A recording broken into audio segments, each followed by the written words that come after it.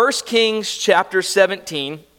I'm going to read this, and then we'll go over a bit of review, and then we'll jump in to our text this morning. I'm going to start in verses 17 and then read to 24. Now, it came about after these things that the son of the woman, the mistress of the house, became sick, and his sickness was so severe that there was no breath left in him. So she said to Elijah, "What do I have to do with you, O man of God? You have come to me to bring my iniquity to remembrance and to put my son to death." He said to her, "Give me your son." And then he took him from her bosom and carried him up to the upper room where he was living and laid him on his own bed. He called to the Lord and said, "O Lord, my God, have you also brought calamity to the widow with whom I am staying by causing her son to die?" And then he stretched himself upon the child 3 times and called to the Lord and said, "O Lord, my God, I pray you, let this child's life return to him." The Lord heard the voice of Elijah, and the life of the child returned to him, and he revived. Elijah took the child and brought him down from the upper room into the house and gave him to his mother. And Elijah said, "See, your son is alive." And then the woman said to Elijah, "Now I know you are a man of God, and that the word of the Lord is in your mouth is truth." What an important story that is as we consider, as we always consider, the purpose of the signs in the book of Acts. And now turn to Acts chapter 9.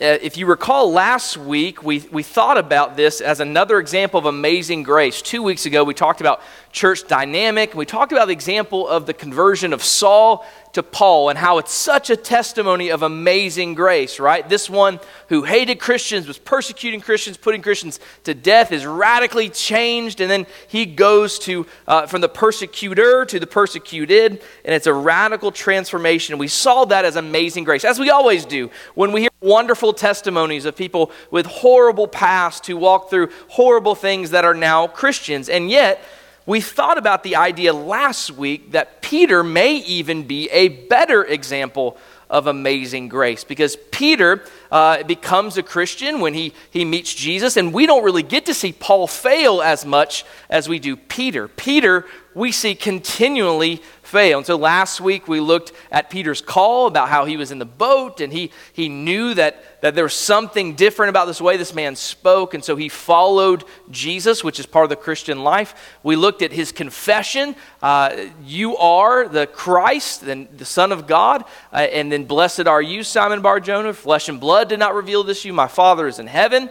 On this rock I'll build my church," Jesus says, "and the gates of hell will not prevail against it." So Peter's confession of Christ. And then what we see the main theme of Peter's life is his testing and his failure, how he denied Christ. Just for a little warmth, he denied Christ 3 times. The same guy who was willing to cut off ears for Jesus said, "I don't even know the guy." And then finally we saw Peter's commission.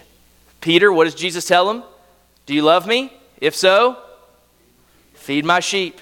Feed my sheep. And remember that story, because that's where we saw how Peter came from as this model of amazing grace. And now we're going to look at what's happening right now in our text being Acts chapter 9. We looked at where Peter came from, his calling, his confession, his trial, his failures, his commission again. And that brings us now to where our text is in Acts chapter 9. So let's go to Acts 9 and see where Peter is at this point. He's already experienced amazing grace. We know that.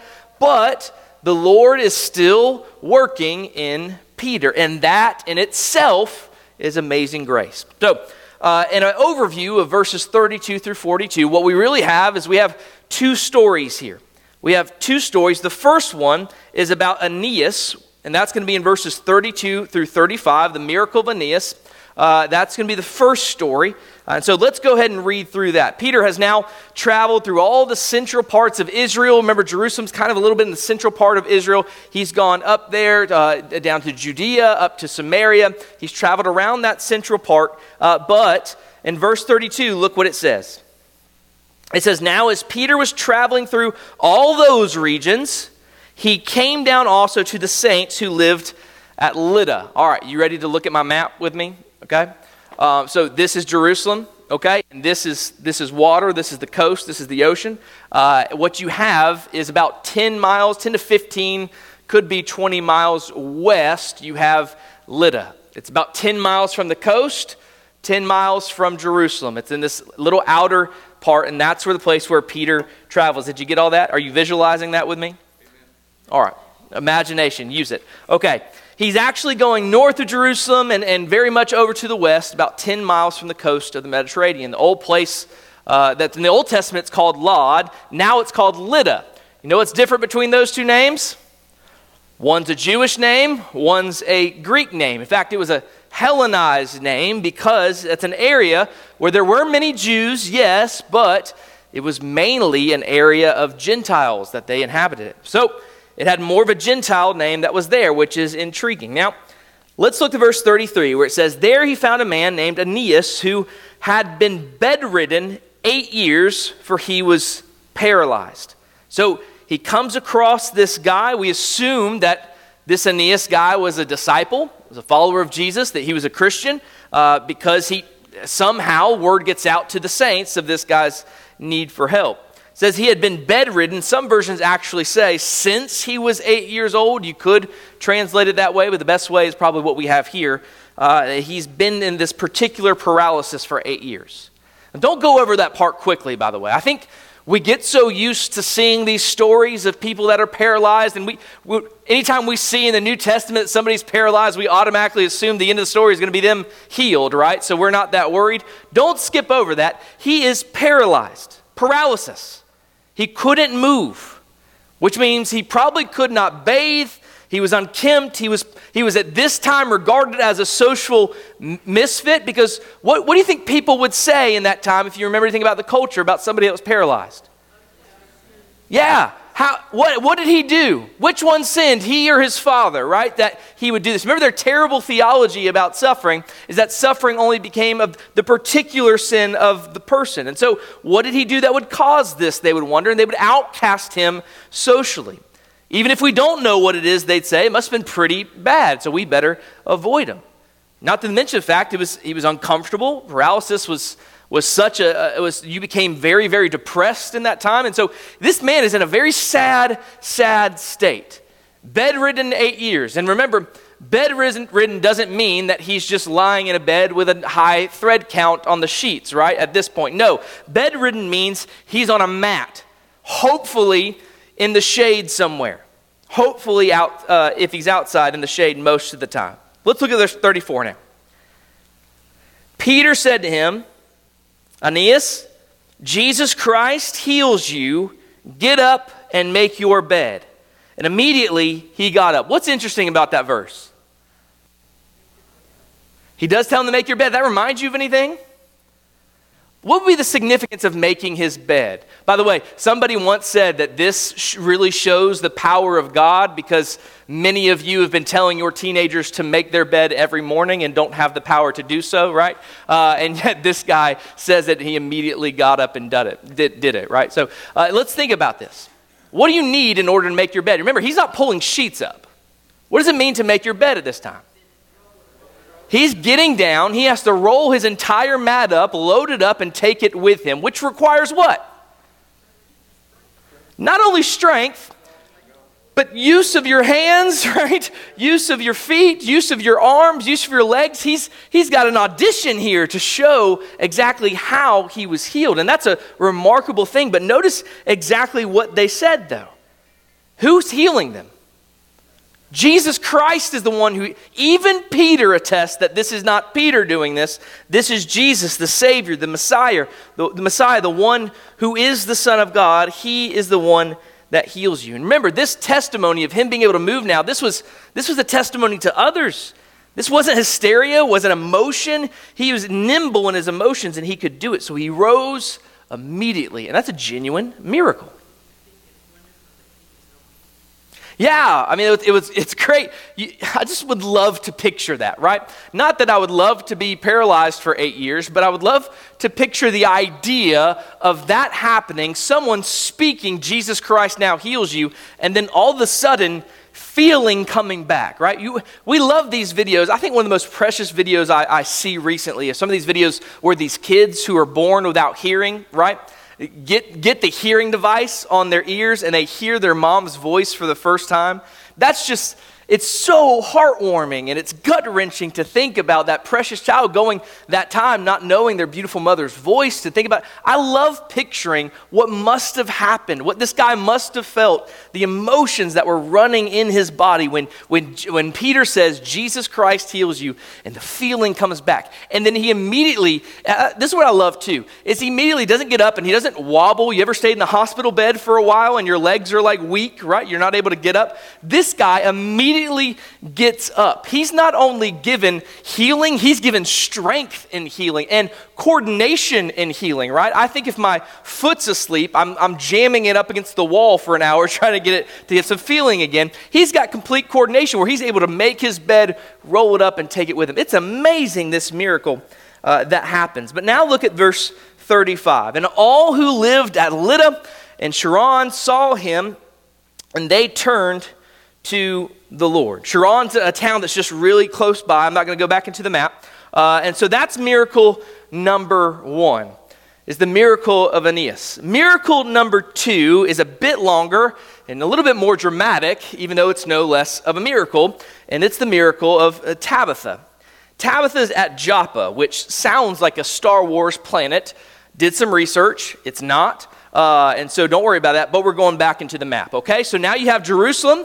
You've got about 15, 20 miles, you've got Lydda, and you go 10 miles towards the coast, on the coast, and you've got Joppa. This city that's a coastal city, which meant likely it was a merchant city. It was a big trade city.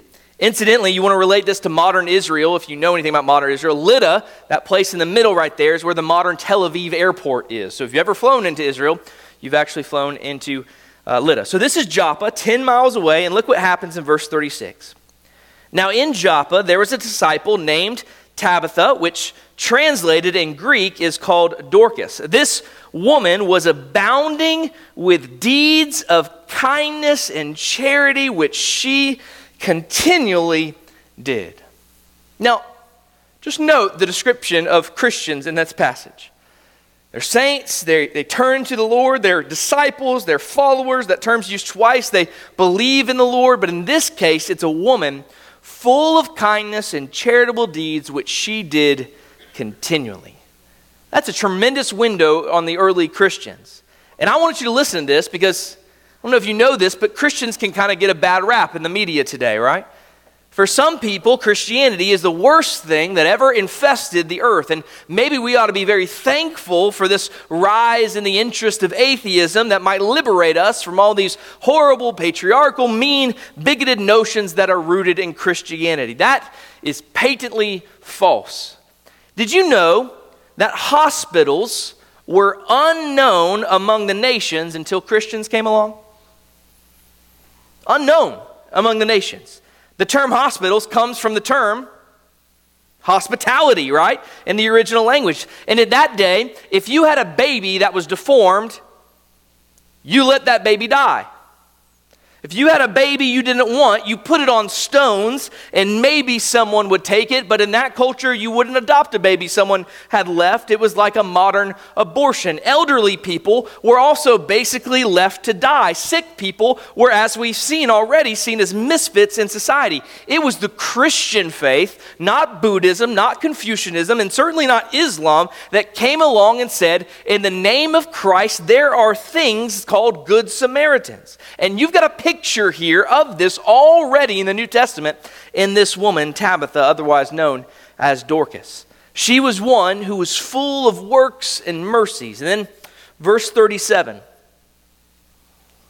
the Bible says, and it happened at that time that she fell sick and died. And when they had washed her body, they laid it in an upper room. Now, anybody want to know why that's important? Why would you put a body in the upper room? Smell, yeah. Likely, if you had an upper room, there's a little bit more of a breeze, right?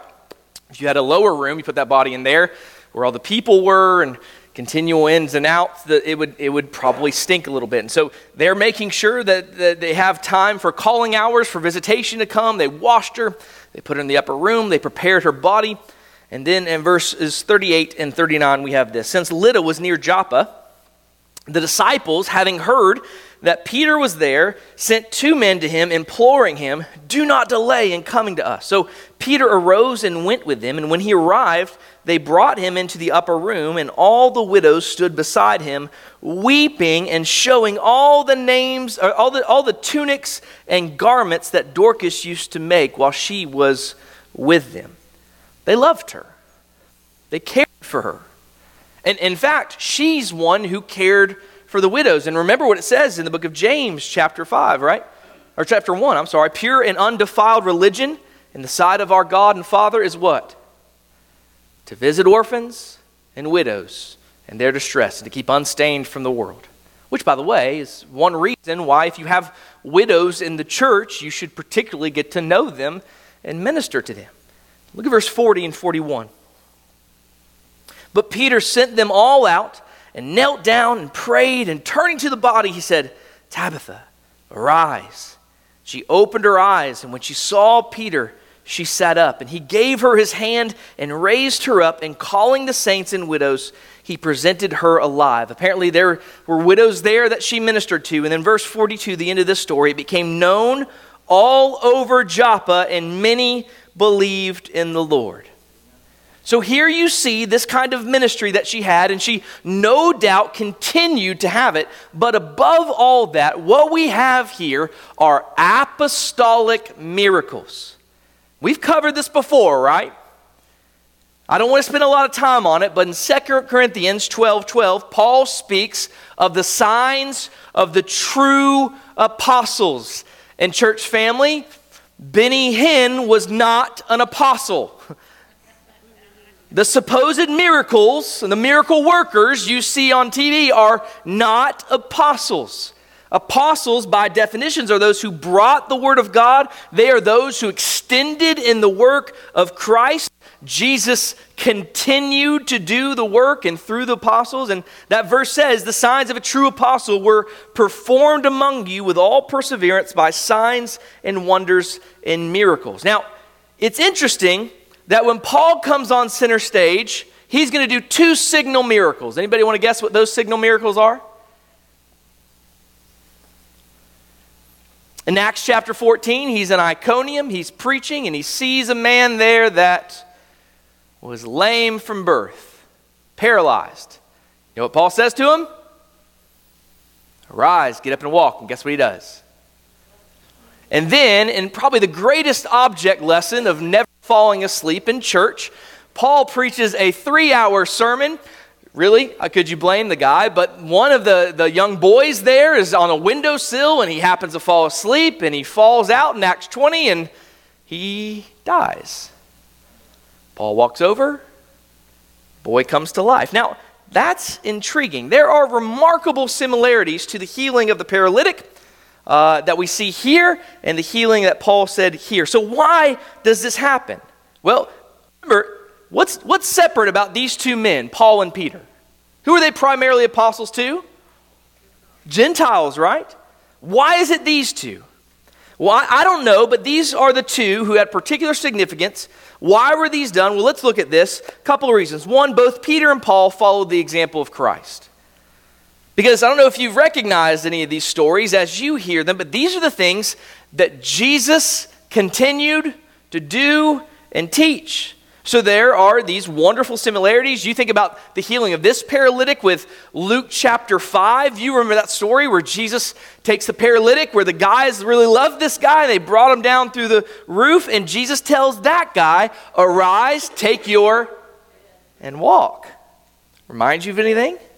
The same with raising a dead person, where Jesus raised Jairus' daughter. He went into the upper room there. He bid the people to get out. He prayed over her, took her hand, and so forth. Which is saying what? Remember, this is why it's so key in Acts 1:1. The first account, Theophilus, is what Jesus began to do and teach, which logically means that this second account, the book of Acts, is what Jesus continues to do and teach.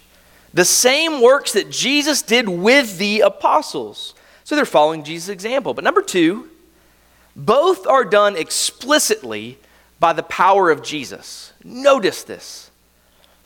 You have it in verse 34 where Peter says, Jesus Christ heals you. I don't do it. Because the other theme that we've seen in the book of Acts is Jesus is alive and at work. That's right.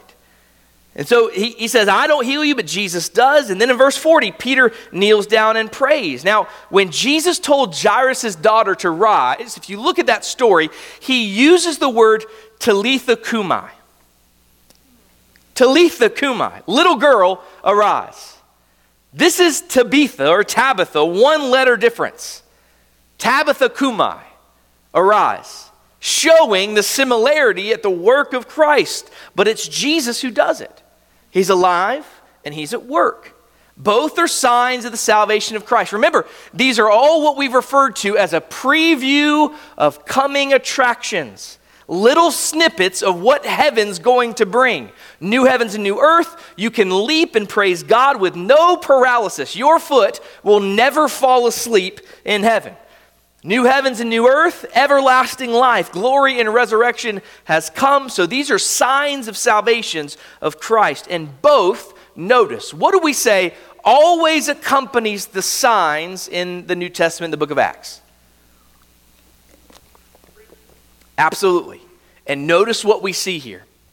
All these signs point towards that one purpose. Believers are growing, furthering the kingdom of God. Verse 35, we have this, and all who lived at Lydda and Sharon saw him, and they turned to the Lord. Now that doesn't mean every last one of them, representatively, at least many of them turned to the Lord. In verse 42, what do we have there?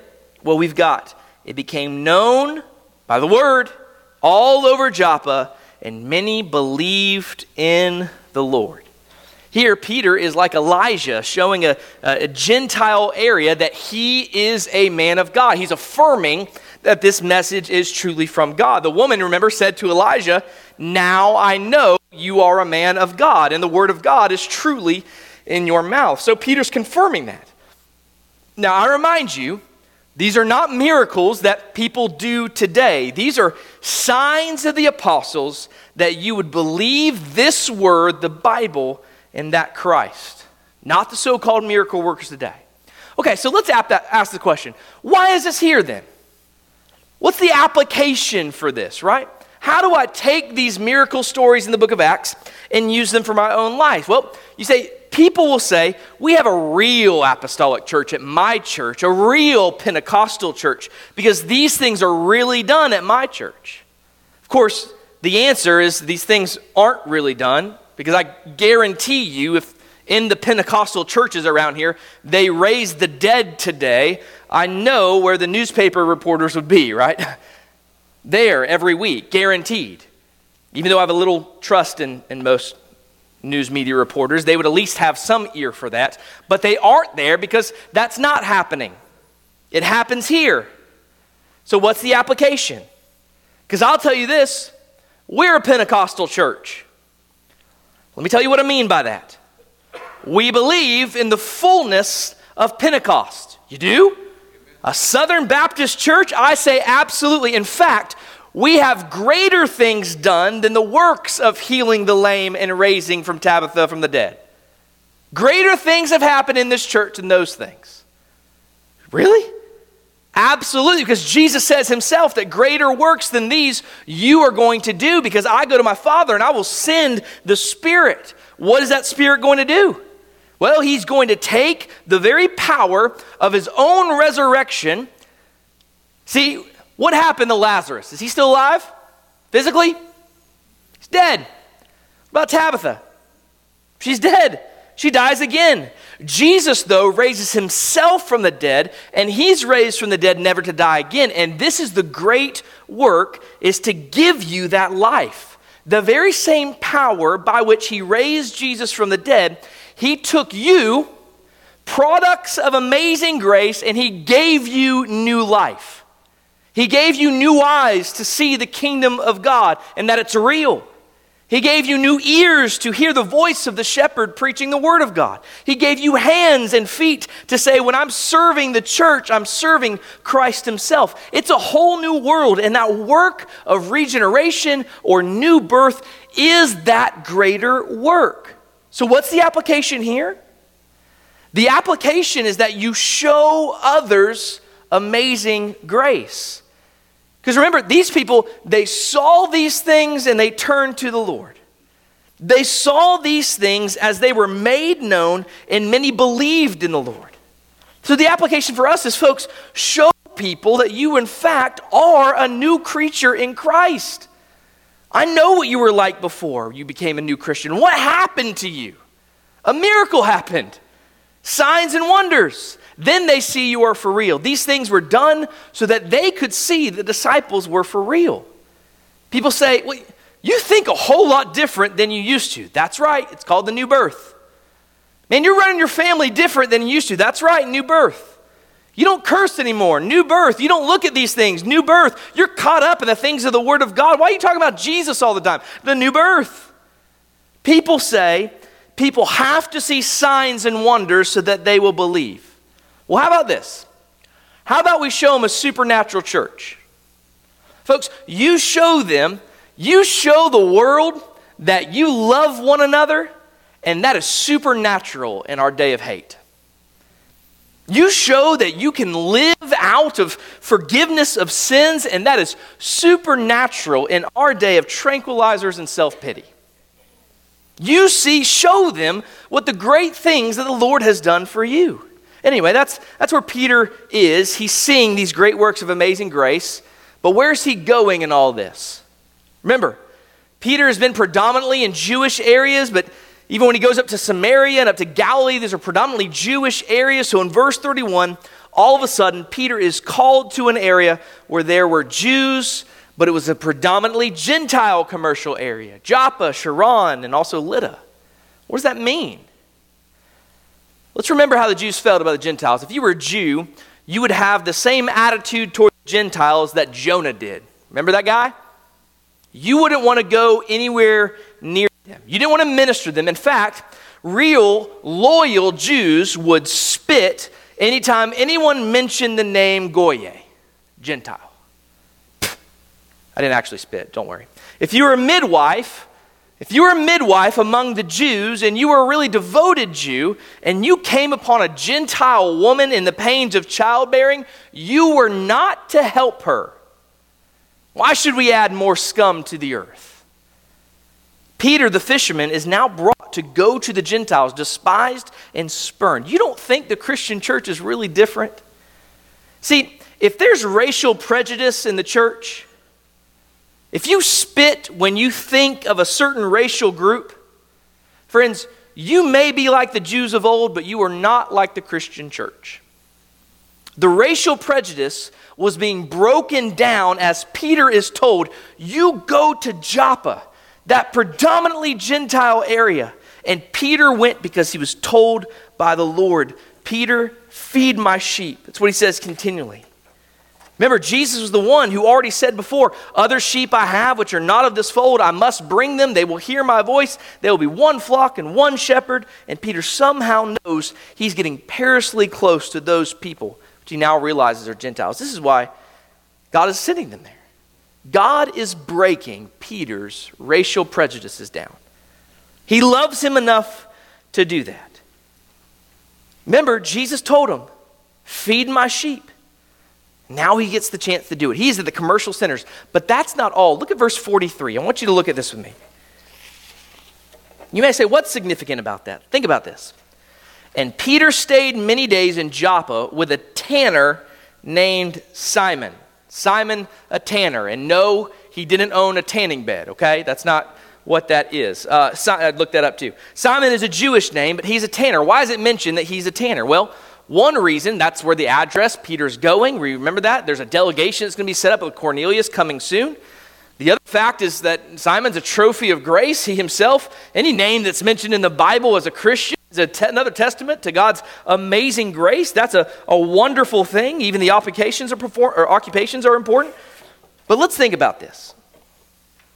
Because one of the ways you would know where Simon the tanner was is because if you were a tanner, you were, according to Judaic tradition, to live 50 cubits or 75 feet outside the boundaries of the city or town. Because tanners worked with animals. They worked with animals that they skinned, and so they would get all the pelts. And as you can imagine, dealing with carcasses all day, it stinks, right? And so you don't want a tanner near you because they're working with dead flesh. In fact, not only that, but you were working with many unclean animals.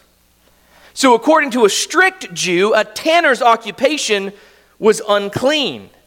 In fact, if your daughter was betrothed or engaged to a tanner, remember, in those days, that's a legal bind. What had to happen if you were betrothed or engaged and you wanted to break that engagement off? You had to get a what? Divorce. They counted it as a divorce. But think about this. If you were betrothed or engaged to a tanner and your father found out that that was a tanner, you could actually break that engagement legally. Peter, I want your racial prejudices to be broken down. You go stay with Simon the tanner. Yes, Lord, I will follow you wherever you would send me. See, this was the Lord's way of preparing Peter not to go to an area of the Gentiles, but to be the apostle to whom the Pentecost of the Gentiles would come in Acts 10. Because Peter is a product of amazing grace. See, Peter's the one who had all problems all of his life.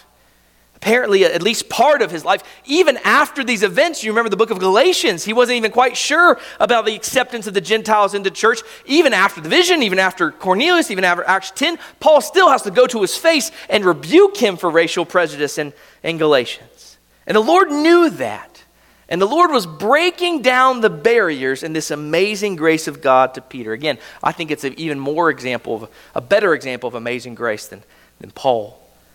See, friends, we say effectual calling salvation is a work of amazing grace to do what God did to Saul and radically changing his heart and changing his name from Saul to Paul. But listen to me. All of your life is amazing grace if you are in Christ. Every event, your falls, when the Lord picks you up, when you have your best goals, your resolves, and you blow it. Remember last week in those moments Jesus says, as he said to Peter, Peter, I've prayed for you. The way the Lord stretches you and you go and do things you've never done before. For some of you, it might even still be difficult, even in this church, to get to know people of another racial background or even culture. For some of you, it may be difficult to invite people of another racial background into your home. Brothers and sisters, are you in Christ? God has put you here to begin to break down those racial barriers so that supernaturally you could show the world the Christ who is alive and at work, who does what the United Nations could not even begin to do. So we pray that the Lord would convert all peoples, all nations, tribes, and tongues. Just think about this. Think about all that's happening in the news and all things happening today. Think what would happen if, even in this community, if the Lord would convert several Muslims and several Jews, and they continually were in each other's lives and broke bread together and loved each other in the church of Christ. Think about what would happen. Then we'll have the news come. They can get some pictures. But you see, folks, it's this. It's another model of amazing grace, and it's glorious. Let me ask you this question. We'll close in a second. Are you a trophy of amazing grace?